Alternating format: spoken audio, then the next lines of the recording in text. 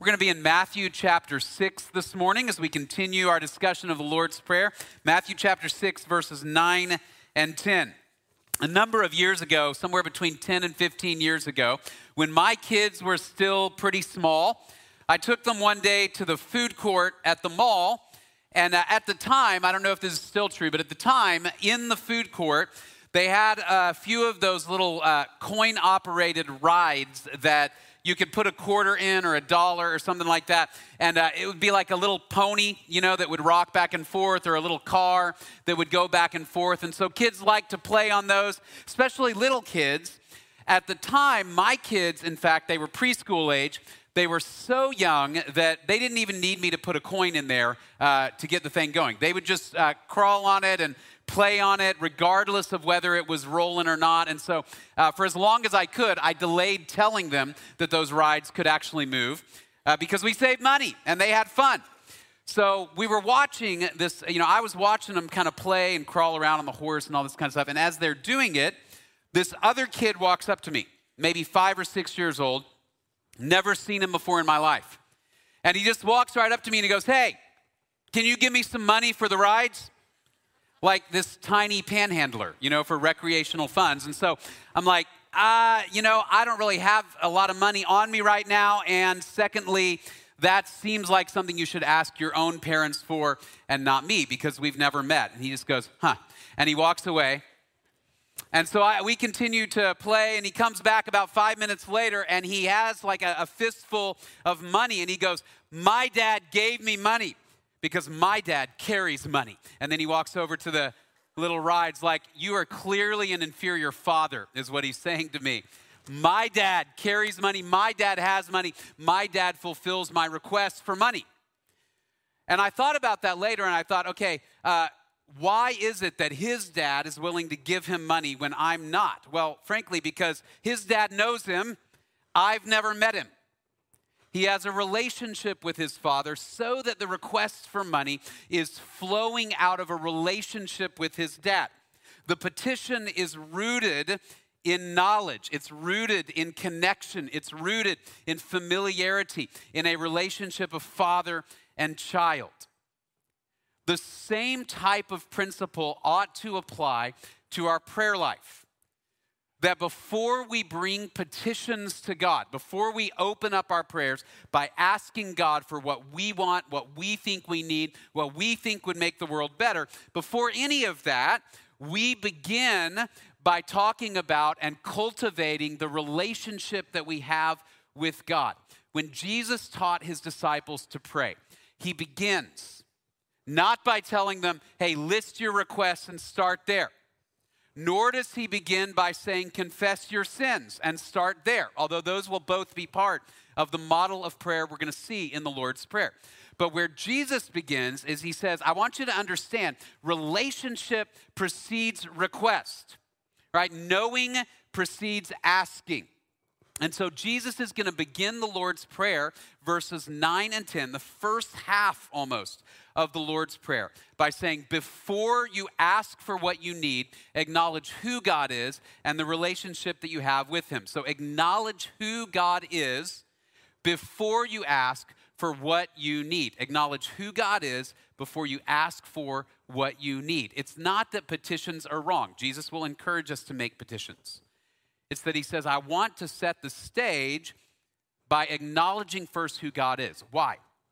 God is more concerned with our knowledge of him, our relationship with him, than he is with us getting everything we want or think we need. God is more concerned with knowing us than us trying to extract from him all the stuff we want. We're going to see the gods of the pagans that Jesus talks about. They were gods that people would approach just to get what they wanted, get what they need. And Jesus says, your God is not like that. He wants to know you. He wants to relate to you because he loves you and he cares about you. And he wants you to understand his will is better than your will. So all of that is rooted in relationship. If you remember last week in the section immediately preceding the Lord's Prayer, we talked about how Jesus set the stage by telling us how not to pray. He begins by saying, don't do two things. One, don't make your prayers a performance. Make your prayers a manipulation, right? Don't make them a performance where you're doing them to impress other people. Also, don't make them a manipulation where you're just trying to dance and do all of these things, magic words, special rituals, lots of words to get God's attention so you can get what you want. He says, instead, I'm going to show you how I want you to pray. And so he gives the Lord's Prayer. That's Matthew 6, verses 9 through 13. Over the next few weeks, we're going to walk through the Lord's Prayer section by section. And the Lord's Prayer, it's not a what to pray. He says, pray in this way, like this. It is a how to pray. It's not special magical words that Jesus says you always must recite. Although, if you've got the Lord's Prayer memorized, that's fantastic. But he says it's not that these are magical words. He says these are the types of things I want you to pray for. This is the way I want you to pray. And so in that context, I think it's really significant, again, that Jesus begins not by saying, bring your petitions first, but instead we begin with relationship. We acknowledge who God is before we ask for what we need. So as we dive into this section, I think it's important for us to ask this question. Does your prayer life reflect that you want to know God deeply before you start making requests? Does your prayer life reflect that you want to have a close relationship with him, that that's more important to you than you getting what you need? If I'm honest, my prayer life doesn't always reflect that. A lot of times the concerns of my week, the concerns of my day, what I see coming ahead, those just dominate my thoughts. So I come to God first by saying, God, give me, do this, fix this, be this for me. And so the question is, does our prayer life reflect God wants to know you? He wants to have a relationship with you. Does your prayer life reflect a submission to God's will? Recognizing that God's will, as we just sang, is greater than our will. God's vision for the world is greater than my vision of how I think the world should be. So before I bring my petitions, I root my relationship with God in trust and submission. That's where Jesus is going to take us. Acknowledge who God is before you ask for what you need. A few verses down in Matthew 6, he'll say this way, do not worry, saying, what shall we eat, or what shall we drink, or what shall we wear?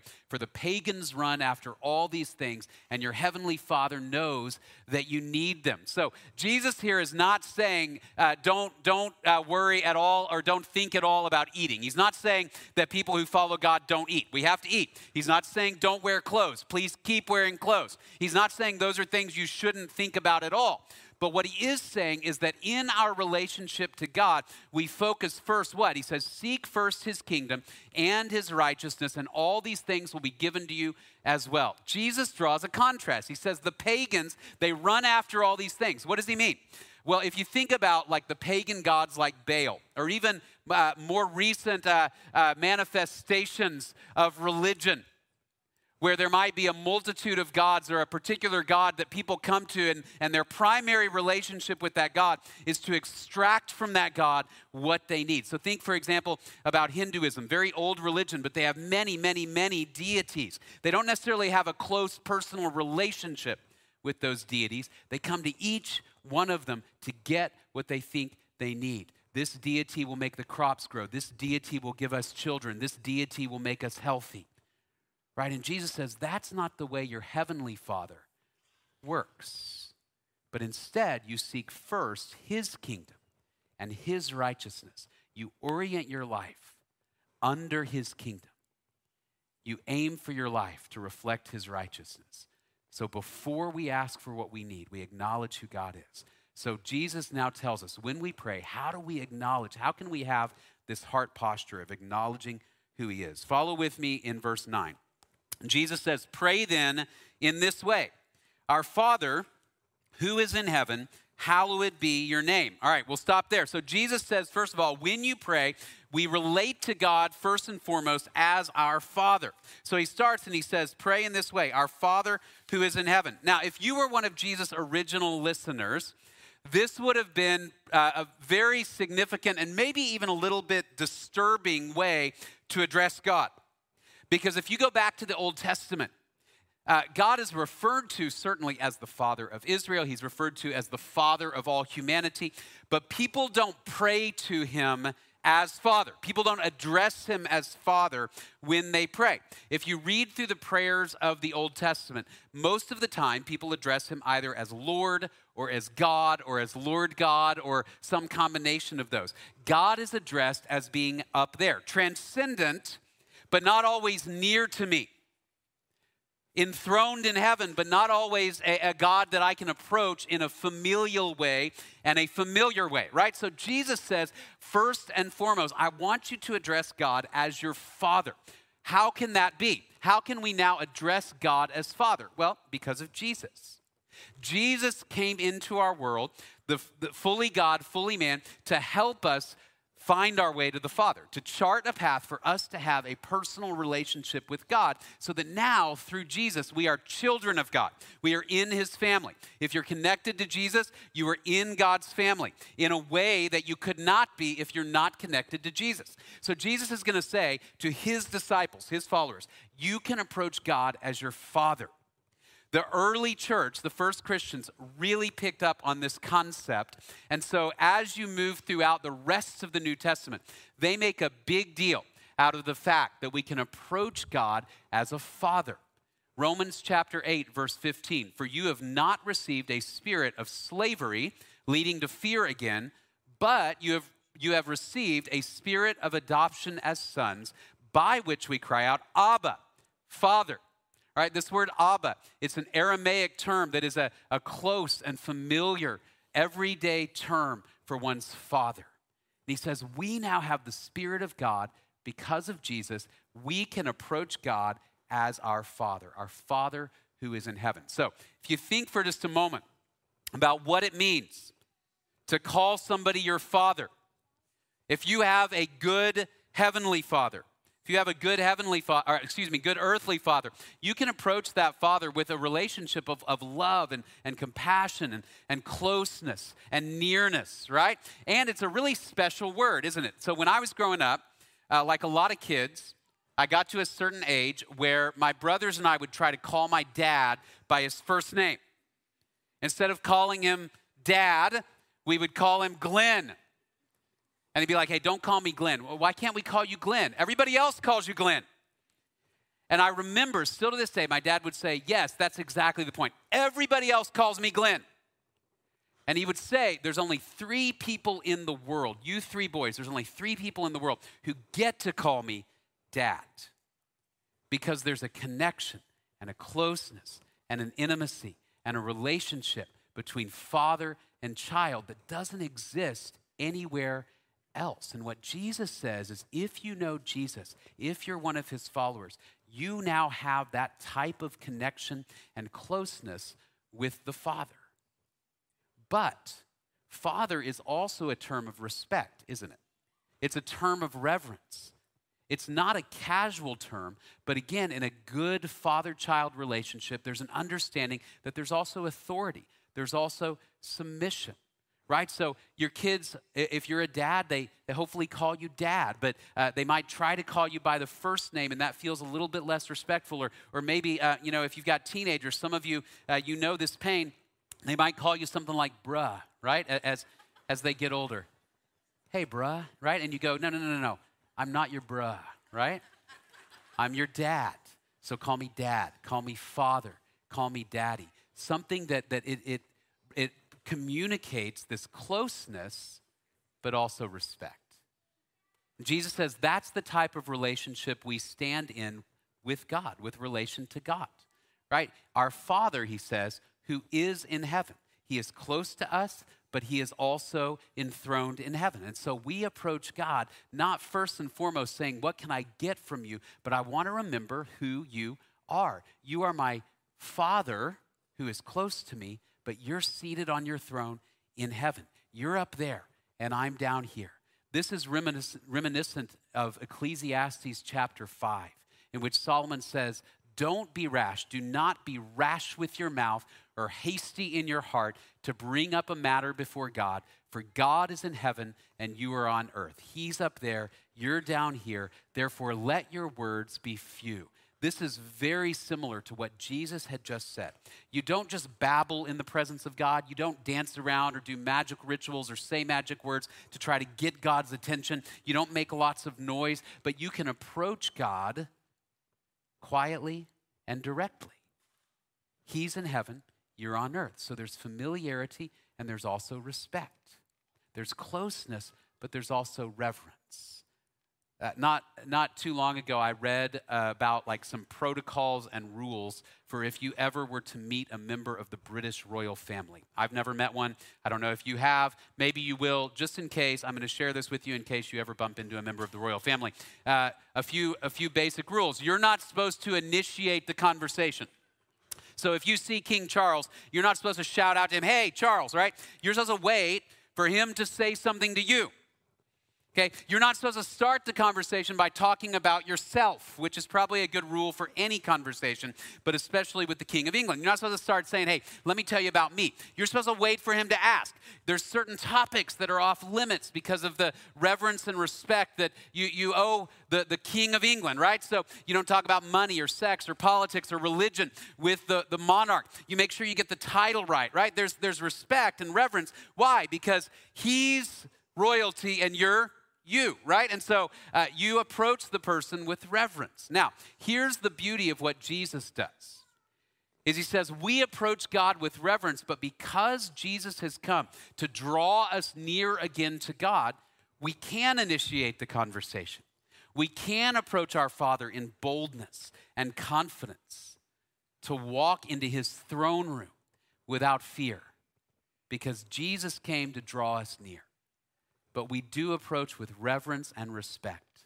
So he says, you relate to God as your Father. And he goes on, he says, "Our Father in heaven, hallowed be your name." That is, I'm approaching you as a father whose name I want to hallow. Now, hallow is not a word we use a whole lot. I don't know, show of hands, how many of you have used the word hallow in the last week in ordinary conversation? Probably nobody. A lot of us are like, what does that mean? Right? I grew up thinking, what does that word mean? Is it related to Halloween somehow? It actually is, believe it or not. If you go back, Halloween, originally it's All Hallows Eve or All Saints Day. What is a saint? A saint is somebody that some people think is especially holy, especially righteous, especially pure, set apart, greater than ordinary people. So you have All Hallows Eve, which was originally to celebrate people who were somehow special, holy, set apart, right? To hallow something is to acknowledge that something or someone as special, set apart, more righteous than me, more holy. And so Jesus says we approach God as our Father who is in heaven. We have familiarity, we have respect, and we say, God, what I want to do is live in such a way that the world around me sees your glory, your goodness, your righteousness, the respect that you are due, and the love that you have. In other words, I want your name, God, to be hallowed, to be made, to be shown to be holy in my life. Now, to be clear, God's name is already holy. God's name is already holy, right? In the ancient world, somebody's name had the idea of their reputation, their values, how they're thought of. God's name is already holy. We know that. We know that there are angels around the throne of God, that all that they do, we saw this in Revelation, you see it in Isaiah 6, all that they do day and night, never ceasing, is they say, holy, holy, holy is the Lord God Almighty, who was and who is to come. God is already holy, whether or not I say he's holy. But Jesus says, when I come before God, my Father, in prayer, I want to say, God, I want my life as your child, as the child of my Father. I want my life to demonstrate your holiness, to hallow your name, to make God's reputation greater than my own. So that first and foremost, I don't come and say, God, make me great, do good things for me, do all this for me. I come and say, God, I want to make you great. I want my actions, my words, my attitude, my life to demonstrate your love, your kindness, your compassion, and your mercy. And so he says, hallowed be your name. This might be like if your kids or mine are kind of going crazy somewhere, right? You're at a restaurant, they're making a lot of noise, they're tearing the place apart, and you might look at them and you say, we don't act like that because we are Mortons or we are smiths, right? And so when you act that way, that reflects on me. So I would like you to act and live in a way that reflects positively on our name, on our family name. When you act out of line, biblically speaking, that's called profaning. The opposite of hallowing God's name is profaning God's name. Think about the third commandment. You shall not take the name of the Lord your God in vain. Don't profane it. Don't make what is holy something common. That can happen if we use God's name kind of as a swear word or a curse word, certainly. But it's also broader than that. It can mean that I, as a follower of Jesus or a follower of God, as a child of God, to profane his name, I might live in a way that is inconsistent with God's values. So instead of coming in prayer and saying, God, I want to hallow your name, I live my life in a way that doesn't demonstrate the righteousness and the love of God. So this might be, I wear my God loves you t-shirt, but then I go into a store and I verbally abuse the cashier. That would be profaning God's name. I am acting one way while proclaiming that I am a child of God. Or I go from church, and I'm in my church clothes, and I have the Jesus loves you bumper sticker on my car, but I don't tip the server.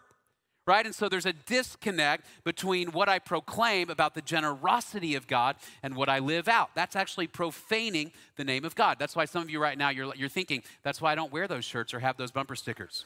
Right? You're missing the point.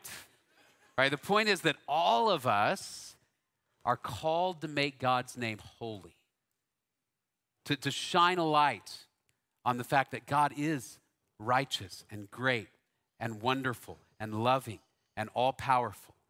And so Jesus says, when we pray, begin with this. You relate to God as your Father in heaven, and you say, God, before I ask you for what I need, what I want, what I think will fix my life, I'm going to say, God, use my life to honor you. God, as I pray, draw me close to you. Help me understand your values. Help me understand your righteousness so my life can reflect that. That will place context now around the types of things that I ask for and the types of things that I pray for. So we relate to God as Father. But then Jesus is going to go on. He's going to say we also submit to God as our King. Look at verse 10. Your kingdom come, your will be done on earth as it is in heaven. Your kingdom come, your will be done on earth as it is in heaven. So let's break that down for just a minute. He says we submit to God now as our King. So we honor him as our Father, closeness and reverence, but we also bow the knee before him as King. When Jesus says your kingdom come, this is what's called an active imperative verb. If you don't remember your grammar very well, imperative just means it's a command. It is active voice. It's not passive voice. So in essence, Jesus says, come your kingdom. He's commanding the kingdom to come. He says when we pray, we essentially come before God and we say, God, bring it. Bring your kingdom. Make it come. And there's a future element to this. What Jesus is saying is that as we pray, we look around at the world, and we've got requests, right? There's a disconnect between the way the world is now and the way the world should be. So maybe there's a disconnect. So Jesus says, here's what you do. Before you begin requesting, God, fix this, make this better, do this. He says, what I want you to say is your kingdom come. That we acknowledge we are looking ahead to the day when God's kingdom will come to earth and the world will be, once again, like it should be. And so we have this future orientation as well to our prayers that we say, God, I'm going to ask for certain petitions. But before I do that, I want you to know I'm longing for, I'm looking for, I'm waiting for your kingdom. And I trust you that one day, as we saw in Revelation, heaven will come to earth. There will be no more tears. There will be no more crying. There will be no more sickness or death or Satan or sin. And so in the meanwhile, God, I anticipate that. And I say, God, bring that day soon, because I know that when that day comes, everything will be made right. Your kingdom, God, I want your kingdom to come. This is why the last words really in the Bible, Revelation 22, Jesus says to John, I'm coming quickly. What does John say? He says, amen. Come, Lord Jesus. Bring your kingdom. That's what we long for. That's what we want. We're longing for this day when God will reign. And so Jesus says, I want you to remember that and look ahead to that as you pray. that there is a day coming that Paul describes it like this in 1 Corinthians 15. He says, "For just as in Adam all die, so also in Christ all will be made alive. But each in his own order, Christ to the first fruits, then when Christ comes, those who belong to him. Then comes the end when he hands over," this is Jesus, "hands over the kingdom to God the Father, when he has brought to an end all rule and all authority and all power. For he must reign," that is, Jesus must reign, "until he has put all his enemies under his feet." The last enemy to be eliminated is death. So here's what Paul says. He says, look around the world.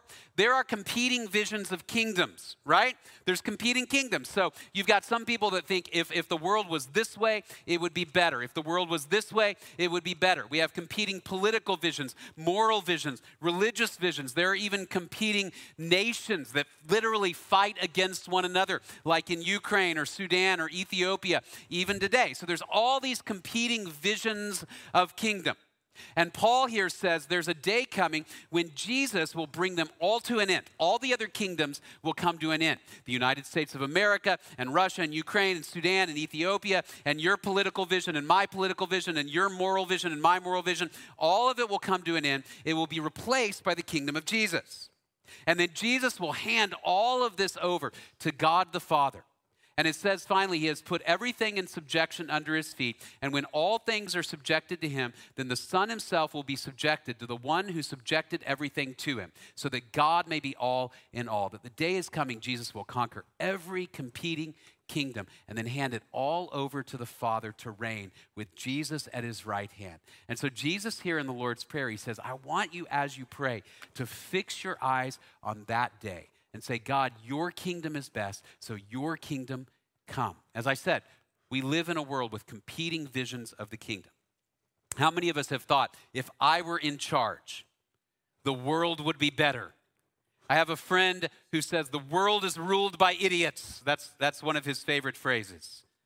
And the idea is I could do, it would be better if my vision was in charge. Several years ago, there was a journalist who asked some kids all the way from elementary school up to high school, what would you do if you were president, if you were in charge, if you could make the country a better place? Some of their answers, I'll share some of them. There's a kid named Huck, age 6. He says, I'd find out if aliens exist so we could steal their technology, and I'd make baseball season year-round. There's another kid named Emerson, 3 years old. I would make everyone eat chocolate ice cream for breakfast. That's his kingdom vision. There's this girl, Nora, 13 years old. This one's a little bit more specific and serious. I would get rid of the Electoral College so it's an actual democracy and make voting more accessible for everyone. That's the child who will actually be president one day. A kid named Joe, his vision is in contrast to Nora's, age 6. He says, I would lay there and eat chips. That's his whole vision of what would make for a wonderful world, right?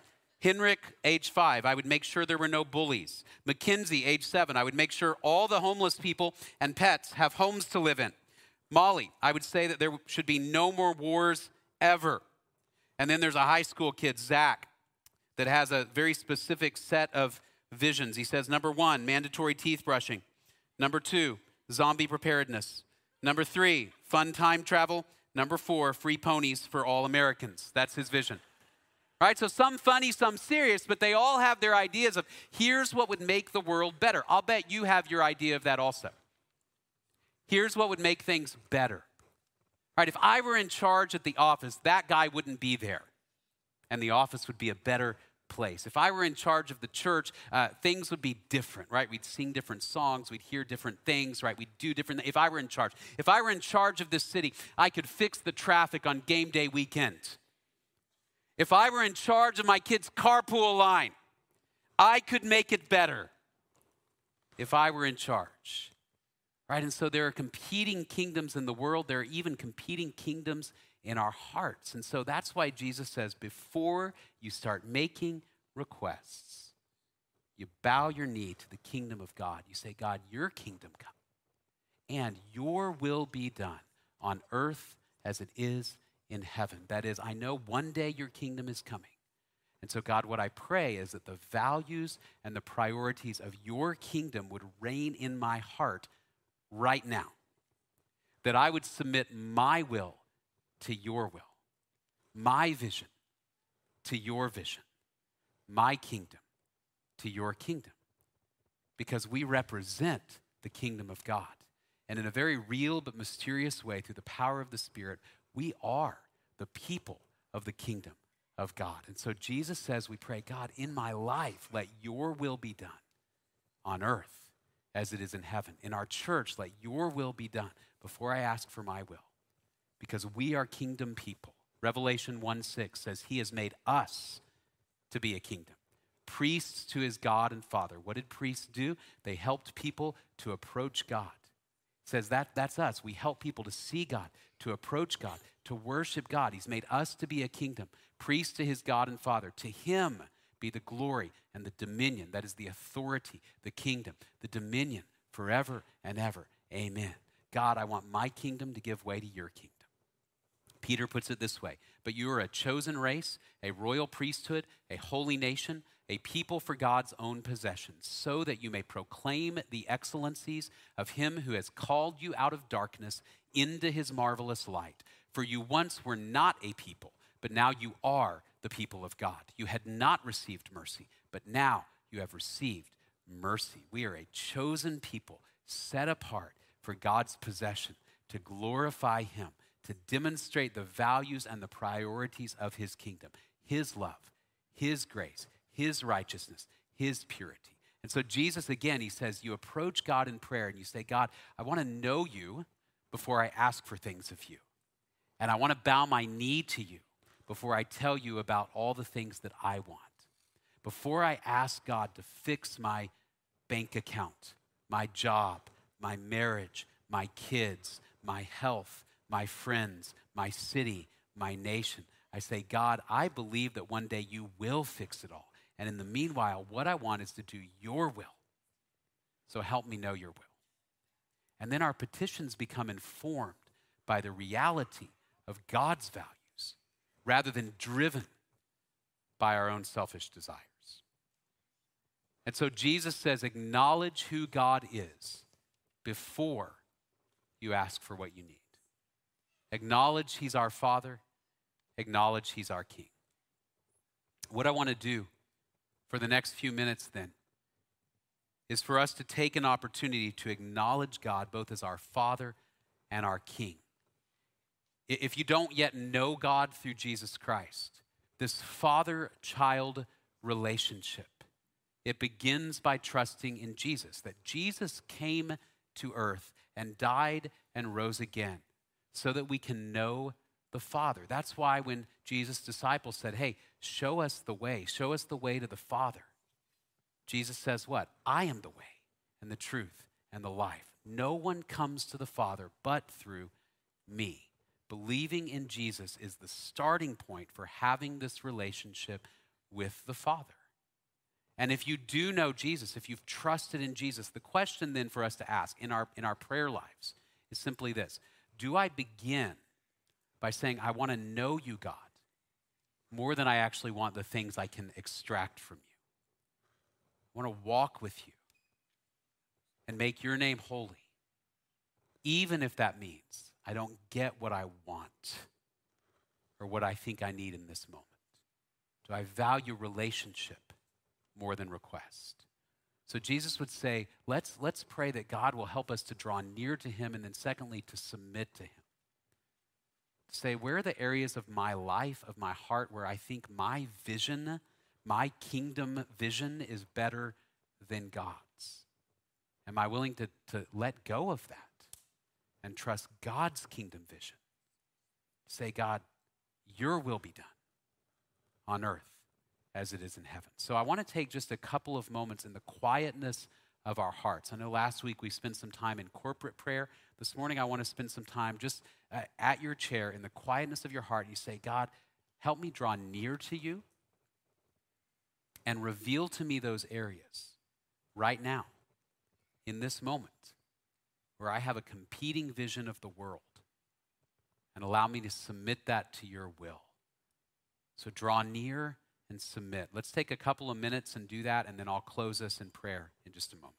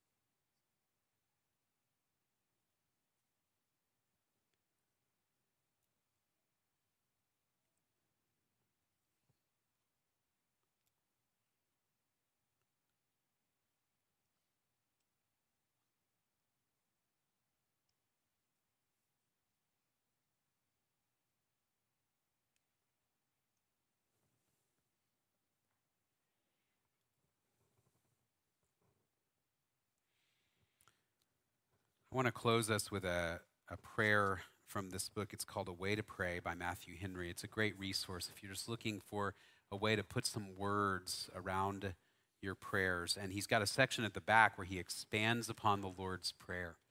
I want to close by reading some of this prayer that fits what we've talked about this morning of drawing near to God and submitting to his kingdom. So this will be our closing prayer. Pray in your heart with me as I read. Our Father in heaven, let the kingdom of your grace be manifest more and more throughout our land and in the places where we live. Let your word have free course and be glorified. Let your gracious kingdom permeate all our lives so that our bodies can be proper temples of the Holy Spirit. Let no iniquity have dominion over us. Rule in us by your truth. As people of the truth, enable us to always hear Christ's voice. Let us not only call him Lord, Lord, but also do the things he says. Let the love of Christ control and constrain us. Let our eyes be fixed on fearing him so that we do not sin. Let your glorious kingdom come quickly. Inspire us to believe it is coming soon. Move us to look for the Savior, the Lord Jesus, to come in the clouds of heaven with power and great glory. Keep us hoping that he will appear soon to inspire our joy. Teach us to love the prospect of his appearing. Let us look forward constantly to the arrival of the day of God. Make us ready so we can lift up our heads with joy, knowing that our redemption is drawing near. Amen. God bless you. Have a wonderful week.